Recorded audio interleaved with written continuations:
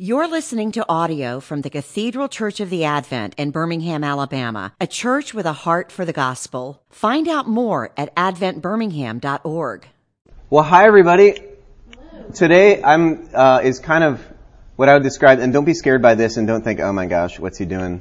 But in a way, in the spirit of the music I'm going to be talking about, this is the least prepared I think I've ever been for a class. And I'm a preparer. Trust me, I am. So I prepared, but it's the least prepared because I kind of want it to be a little improvisational because I'm going to be talking about swing music and blues music and hopefully, more importantly, the Bible and how those things relate together. But the first thing I wanted to do was, I'm Zach. I don't get to see you as much as I'd like, and somehow I will get out from under my Sunday schedule such that I'll be able to teach more.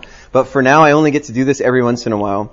But we just, over the last few years of lessons and carol services at the 5 o'clock, and I don't know if you know that those even exist, but they've been happening for, 5 to 7 years now, and 4 years ago or 5 years ago, we had what we called Lessons and Carols on Ice. Because, and it sounds like it's exotic, it wasn't. It was in Railroad Park, and it was the coldest night of the year. And we had that thing booked for like a year at Railroad Park, and it was just the worst. All the horn players said their horns were out of tune by a half step, so they were transposing everything on the fly, and they did a pretty good job.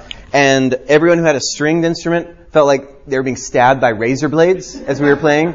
And everyone was sort of really quickly reading the lessons, and everyone's just getting out of there. And there were still 200 people there. 200 people, and we were all shivering and singing and talking about the story of Jesus. It was actually, despite all that craziness, it was kind of magical because they actually had the ice skating rink behind us, and people were just sort of listening to the Christmas story wash over them. We were under that pavilion at Railroad Park, and it was a great time. But since then, we decided if we want to make good music that sounds good and we don't have to transpose all the time, we're going to do that in the Advent. So after that, for the last 3 years, we've been doing our Lessons and Carol service with the 5 o'clock in the nave, usually the last Sunday before Christmas. So that one's coming up next Sunday. I invite you to come. But we've been tracking those. We've been recording those over the last few years. And this is a product of that. So we edited them down, mixed them down. And that's where I want to begin talking today is when I first got to Alabama, I do sort of this musical inventory of where I'm at. And it's become part of just God's calling on my life. Is that God's hopped me around from church to church and region to region. And one of the things that He always encourages me to do is ask local questions about the kind of spirit and soul of music in that region. So I've lived in Hawaii, Los Angeles, Denver, Miami, Fort Lauderdale, and now here. And so they're very different places. And when I'm making music in all those places, not only are we making church music and kind of doing what history has passed down to us, we're also asking the local missionary question of what does it look like to contextualize music in any one culture? And so I would go to a place like Denver and I'd ask, so what's the musical soul of this place? What's the indigenous music? And you know what? Not that much in Denver, because Denver's a new town and it's a town of transplants.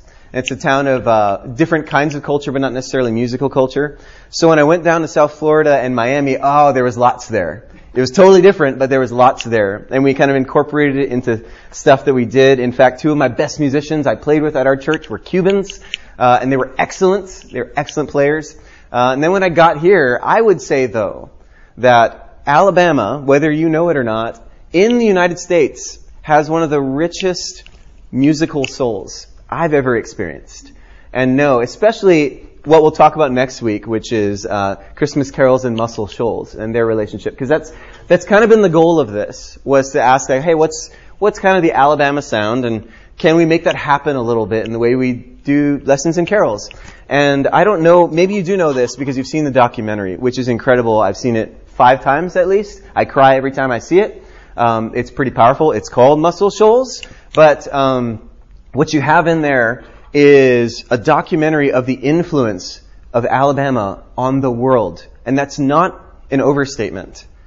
What happened at Muscle Shoals changed the course of rock music. And everybody acknowledged that. Every major rock band wanted to record there because of what was special about the musicians, who were actually just kind of podunk boys from the sticks who knew how to jam a little bit and had a pocket and a groove that was infectious and that everybody wanted to play with and hear. And there was a sound, as Bono said in the opening montage, in the mud of Muscle Shoals. And so there's a soul to music in Alabama that I wanted to explore.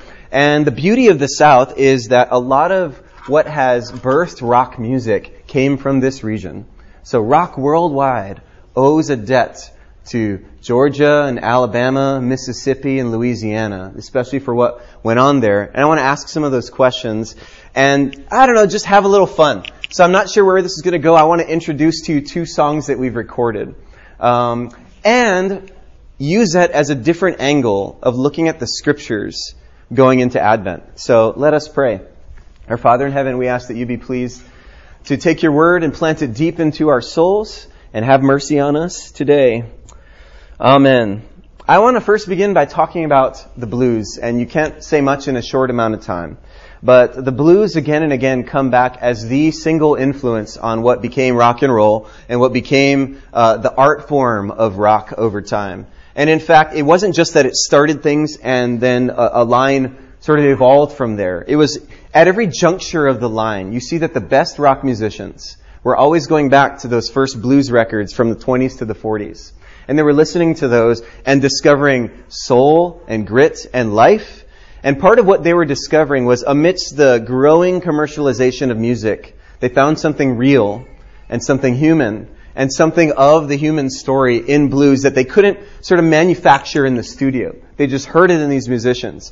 And a lot of that, as you and I know, is born out of pain. It's born out of the African American slave culture. It's born out of singing songs that began maybe as spirituals, but started to get transformed as some of these men and women picked up guitars and started playing them. We'll play some of that old music in a bit. But one of the things I want to say is if you listen to some of the early African American spirituals, you hear a theological connection. In fact, they sang a lot of the stories of Scripture, and there were particular themes that kept on coming up in these spirituals. And those themes were always around the Exodus. They were always around Moses and the people of God being delivered out of slavery and out of the bondage of Egypt. And our brothers and sisters who were enslaved down here saw a parallel to God's deliverance of the Israelites with their own deliverance. And so they sang a lot of songs like the song that our choir sang at an Evensong, a couple of Evensongs ago, that just nearly broke me down again. Deep River, my home is over Jordan. You know, just the longing and the singing. And then go down Moses to Egypt land and tell old Pharaoh, let my people go, right? All this kind of overtones became the story and the way that this people group understood their identity in and around that. But one of the other things I learned, if you ever want to check it out, it's a lesser known documentary called Rumble. And you can get it, I think, on Amazon Prime. And that documentary shows, especially in the South, the influence of Native American music on rock and blues. And if you take that seriously, which a bunch of my musician friends told me I should, it may be that blues was actually birthed out of both cultures kind of melting, especially in places like Louisiana, where the oppressed cultures were kind of hanging together and intermarrying. And you hear in some old Native American music that's been passed down, the beginnings of blues scales and tones. I want to just play a few pieces of early blues music, just so you can kind of hear where it started. This is from, I don't know if this recording's from the 20s, but the song certainly is. The song's called the Dallas Blues. It's one of the first sort of blues songs people say was written.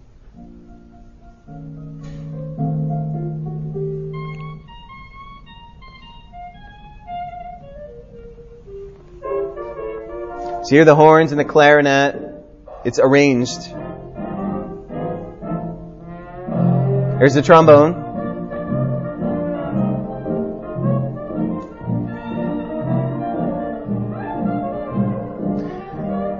You hear all the bending of notes that's common in blues.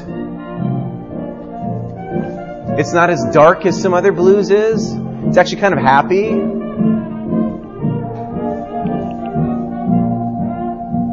So one of the interesting things is when you hear the blues, it's on a scale, right? It's on a grade, but you hear a kind of mixture of sadness and hope intermingled. And that's why I want to talk about art and fittingness for a second. People a lot of times say, especially when you're talking about musical art being tethered to words and lyrics, that you always want the music to fit what the words are. And so art theorists and aesthetic philosophers talk a lot about the concept of fittingness. I think actually the blues is a wonderfully fitting genre for the Advent. I don't mean the church, actually. I mean for the season known as Advent. Why? Because Advent, even though it gets swallowed up in Christmas in culture, is really a time where we long for the coming of Jesus the way Israel was waiting for Messiah, which is therefore a dark and sad recognition that Jesus hasn't come, that this world is a broken place. So there are blue notes there. There are bending of notes there. There's wailing there. There's enslavement there. But at the same time, there's an incredible hope that God made some promises, and He's got to stick to them. So I hope with that. And you hear in early blues music and all throughout blues a darkness and a sadness and a wailing about the human condition. But you also hear a hope there. And I actually think the blues is a wonderful genre to think about Advent. And I want us to turn, if you've got your Bibles, turn to Luke 1. I'm going to be preaching from this at the 11 o'clock refectory service today. The Magnificat, Mary's song. I think if Mary were born in the 1920s, she would have written this in the blues. Why? Because it's hopeful. She's heard a word from Gabriel, but the arrival, the salvation, hasn't come yet. And so it's hopeful, but it's got some darkness. And this is what she sings. Luke 1, verse 47. My soul magnifies the Lord, and my spirit rejoices in God my Savior, for He has looked on the humble estate of His servant. For behold, from now on all generations will call me blessed. One of the things I'll point out in my sermon is that she's pointing out the upside down nature of the kingdom of God. Is that poor get raised up and get rich, and rich get lowered and go poor. This is the way Jesus brings His kingdom in. For His mercy is for those who fear Him from generation to generation. He has shown strength with His arm. He scattered the proud in the thoughts of their hearts. And He has brought down the mighty from their thrones. He has exalted those of humble estate. And He has filled the hungry with good things, and the rich He has sent away empty. So lots of polar opposites as she sings the blues. He has helped His servant Israel in remembrance of His mercy, as He spoke to our fathers, to Abraham, and to his offspring forever. So, one of the things we did, and it's actually not on this album, we're coming out with a Canticles album in February, so we're saving it for that. But it's a version of the Magnificat that we will sing at the 11 o'clock refectory. It's a blues version, actually, and I want you to hear how it sounds. We had fun recording it. A bunch of people back there recorded it, and we used chains, and we used some other things that you'll probably hear. It's a tune that someone else has written. It's actually it's a traditional Southern tune that we used to this setting of the Magnificat. And so I'm going to kind of scroll through the words as you hear it. Here it is.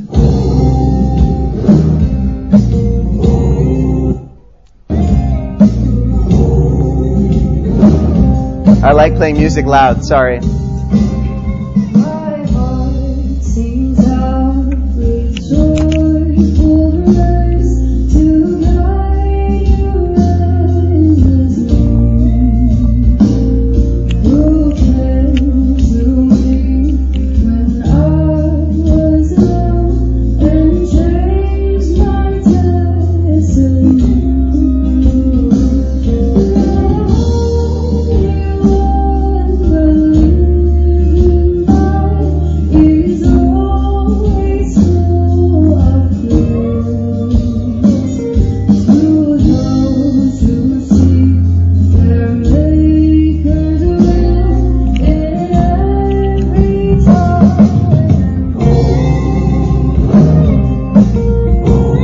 Alright, so that sounds super cool, right? I really love the way it sounds. One of the characteristics of good blues playing, when you're playing in a band, is to play what's called behind the beat.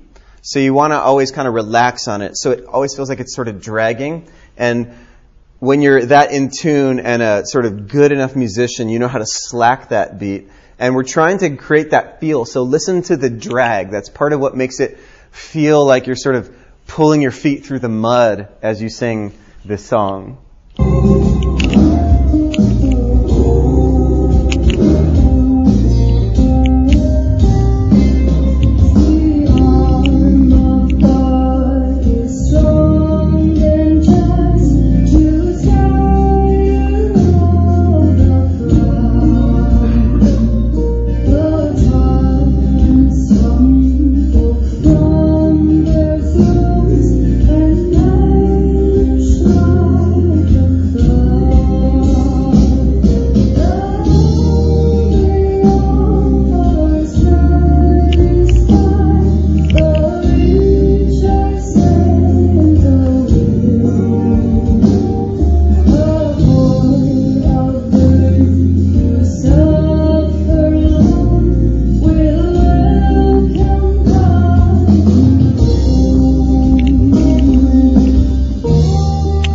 A dobro is a steel-topped guitar. That's what you're hearing right now.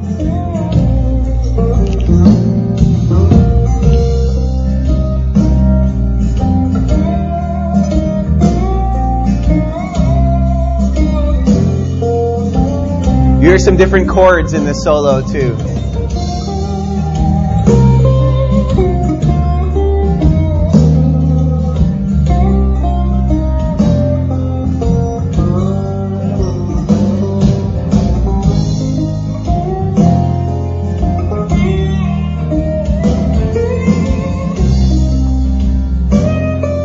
My favorite part of the song coming up right here.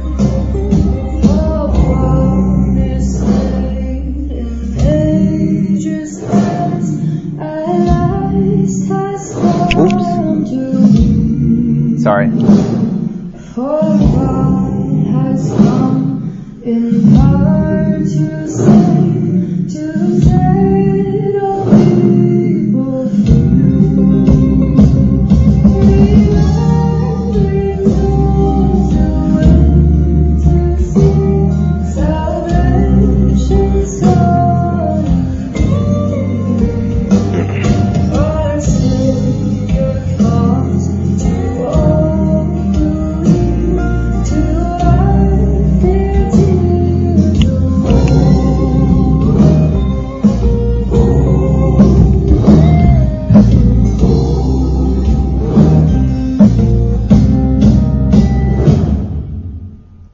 You like that? I like that. Isn't that great?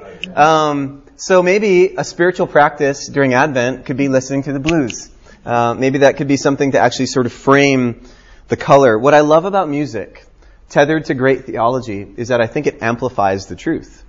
Jonathan Edwards said that the affections help set the truth in their proper colors. And I think one derivative of that is that when we use aesthetic means to understand truth and tether it to truth, the truth is understood more deeply. It's why, for instance, you could open up a hymnal and read the words, and it can be pretty powerful. But have you ever noticed the difference between reading the words of a hymn and singing a hymn?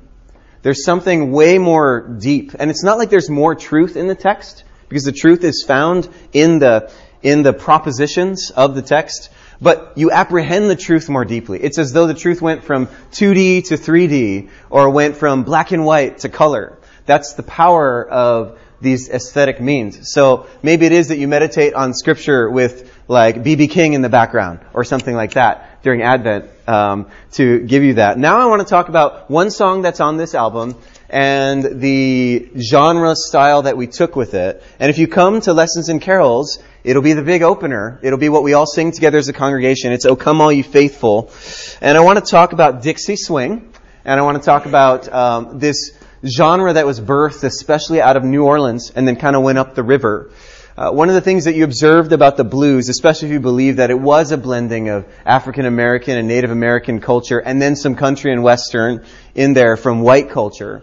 When it started happening, and these musicians and this music like ragtime became popular, the way it was popularized was sometimes on these riverboats that would go from the New Orleans port up through Memphis, and then you get these people who would eventually become famous players playing on these riverboats, and everyone would know, hey, if you want to hear some crazy good music that you've never really heard before, go and hear this kind of thing. And one of those people was Louis Armstrong. He was the one that helped kind of take ragtime, which was a piano type thing where there's this moving bass line in the left hand, actually pretty difficult to play, and then these sort of melody plus chords in the right hand, and kind of fuse it into a band, fuse it into other instruments. And what people like Louis Armstrong started doing with this Dixie swing sound was kind of create a sort of code and a sound out of the instrumentation. So oftentimes, you'll hear this in that Dixie swing sound. You'll hear either a piano or a guitar or banjo sort of chunking out the chords. Bump, bump, bump, bump, bump, just sort of holding the line like that. And then you hear three instruments usually: a trombone, a clarinet, and a trumpet. And usually there are sections, especially at the beginning of the songs, where they're just kind of free-for-all, going at it and doing crazy stuff. And that's when you hear that sort of squeaky, fun sound that's a part of the New Orleans march sound. And then they all sort of take turns soloing at various points, and they all come back. And that's sort of the basic rudimentary building blocks. I want to hear, we'll hear first, this is pretty famous. Maybe you've heard it, West End Blues by Louis Armstrong.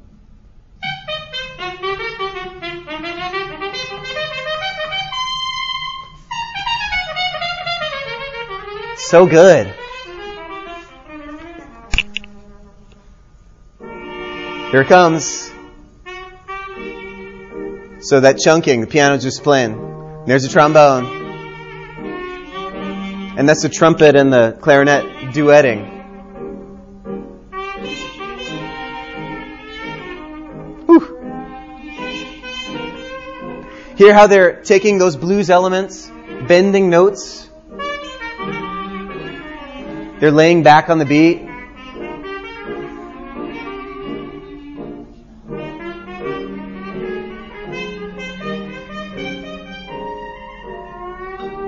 Woo! It's a sighing trombone real high up in the range.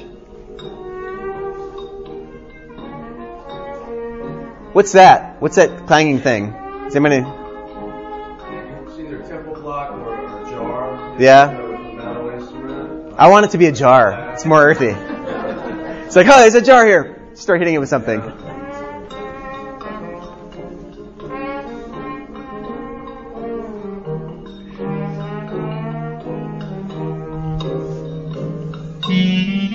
Ooh. Yeah, there's oh, there he is. So he's the trumpeter, kind of echoing the clarinet, right? They're having a little dialogue there. Oh, man. He's so free. You know, that's the thing you hear. You hear amidst the kind of culture of enslavement, a freedom in the way blues is played. There's a slipperiness to the tempo, and there's a freedom of form there, even in the repetition, that in a way is kind of future-oriented. It's, to use a big loaded theological word, it's eschatological. It looks at the end and sees it coming at you. That's sort of the genre and the style. So this feel gets picked up and played in all kinds of ways. And it gets played at up tempos too, which is sort of where we went with O Come All You Faithful. So I want to hear a little bit of an up tempo version. This is from 1927.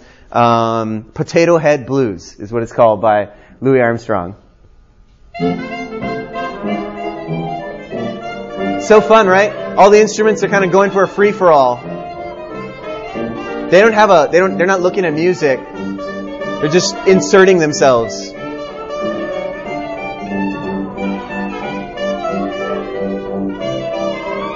And you hear that piano just holding the line.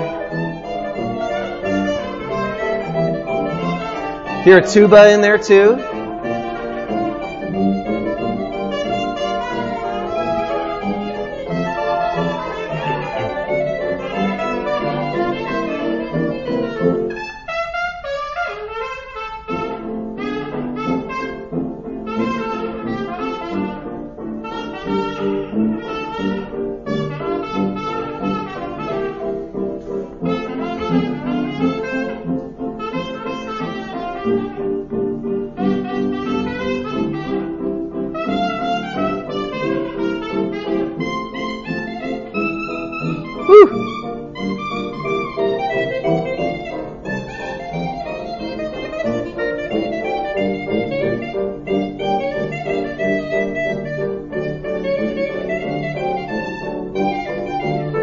There's a banjo in there too.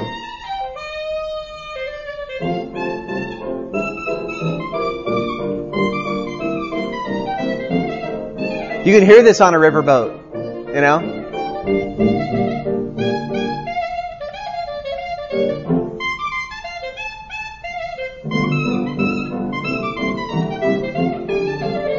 All right. So one of the other things that popularized this style of music was that it got used a lot in early films. It got used a lot in vaudeville. It got used a lot in the early black and white pictures. I mean, this is the music you hear when Charlie Chaplin's doing his crazy stuff, right?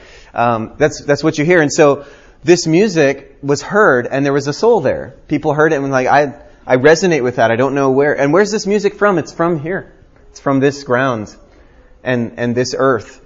One of the things that gets sort of picked up and traditionalized in a place like New Orleans, if you all have been there, is that this kind of music becomes street music. It becomes a music they march to.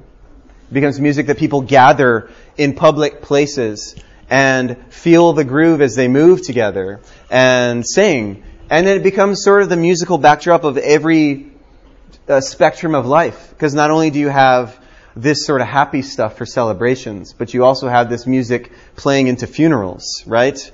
There's just some beautiful, beautiful, sad, heavy, and hopeful music that just plays with the spirituals, actually, coming out of New Orleans and spreading all over the South, and then just through a variety of means, because when any human listens to this, there's something instinctive about it. Just like all those rock musicians, Rolling Stones, Beatles, Led Zeppelin, they all listen to this stuff and say, there's something here that I want to tap into. There's some sort of soul that I want to feel like I'm a part of. But speaking of marching music, that was part of the reason that we wanted to try to set O Come All Ye Faithful to a groove like this. If we're talking about art and fittingness, and we're thinking of a hymn that's an opening hymn that invites the people of God to march in and sing about Jesus and sing about the coming King who rides in humbly in Mary and eventually on a donkey to the cross, we thought actually it's not just sort of playful and kitschy that you might set O Come All Ye Faithful to a Dixie swing sound.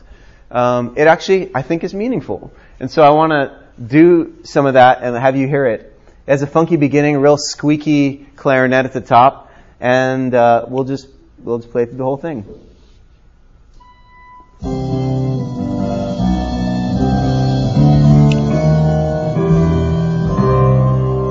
Trombone.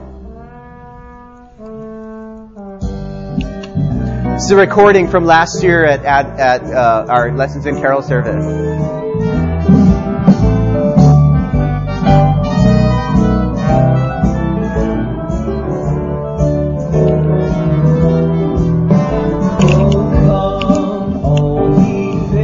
Maybe it'll give you a new vision for what the lyrics mean.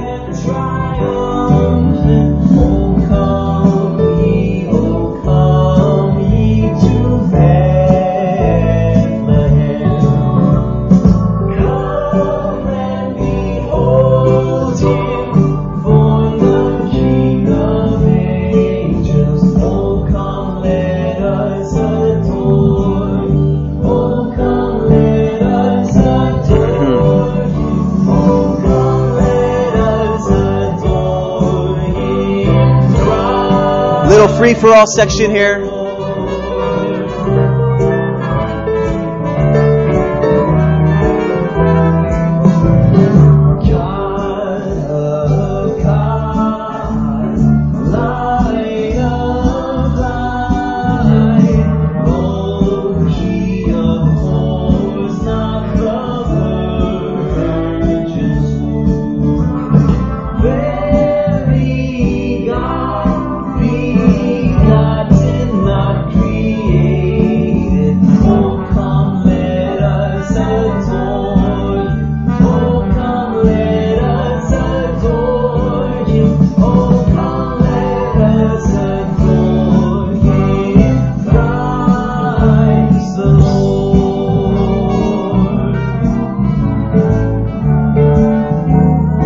Okay, I'm going to let you in on a little secret on this third verse. It's a little homage that I inserted from the classical tradition. So if you come, to any one of our kind of classical services, you'll typically hear us play this hymn to John Rutter's arrangement of it. And in verse 3 with Sing Choirs of Angels, you always hear the soprano sing a descant. So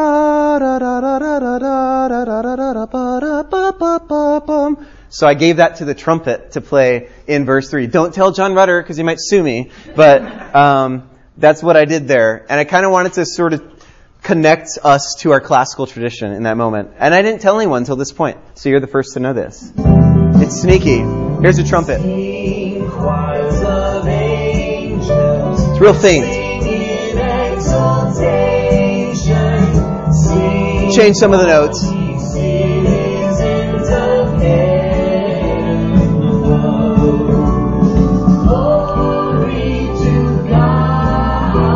Some different chords there.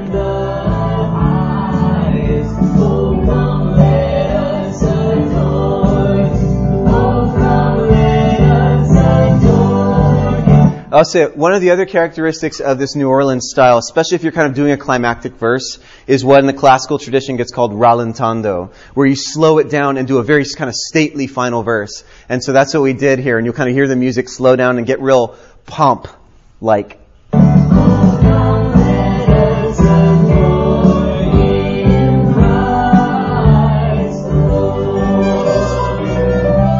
Hear the musicians starting to slow down a little bit.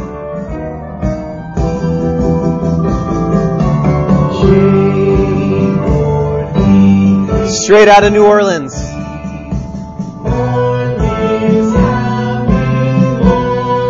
Sorry.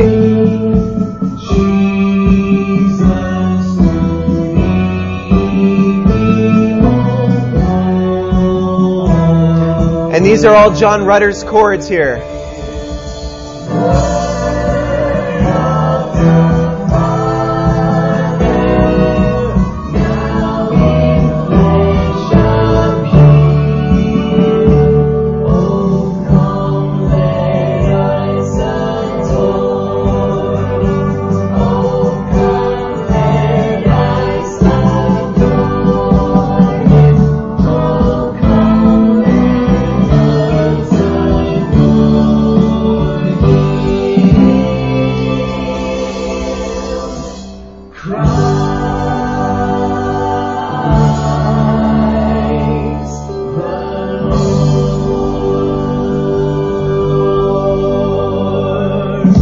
All right, so there it is, New Orleans style of getting into Christmas there.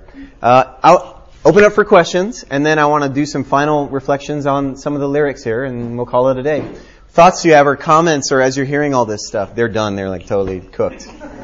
They hate everything about this. They're actually going to play the prelude at the 11 o'clock service, so that's what they're doing.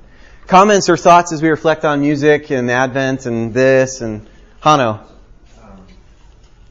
On the album, Little Mortal Flesh, Yeah. it begins with a kind of a reggae beat, and it reminded me of a Bob Marley song, but I couldn't place it. That's right. Is there a song in particular that...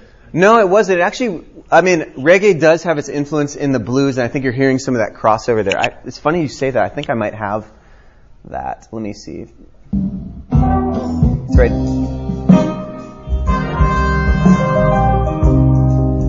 It's got a reggae feel for sure.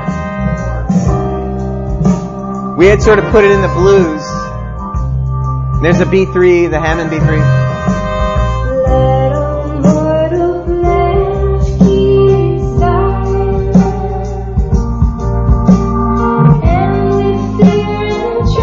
Ooh, you're going to have to get the album if you want to listen to more of it.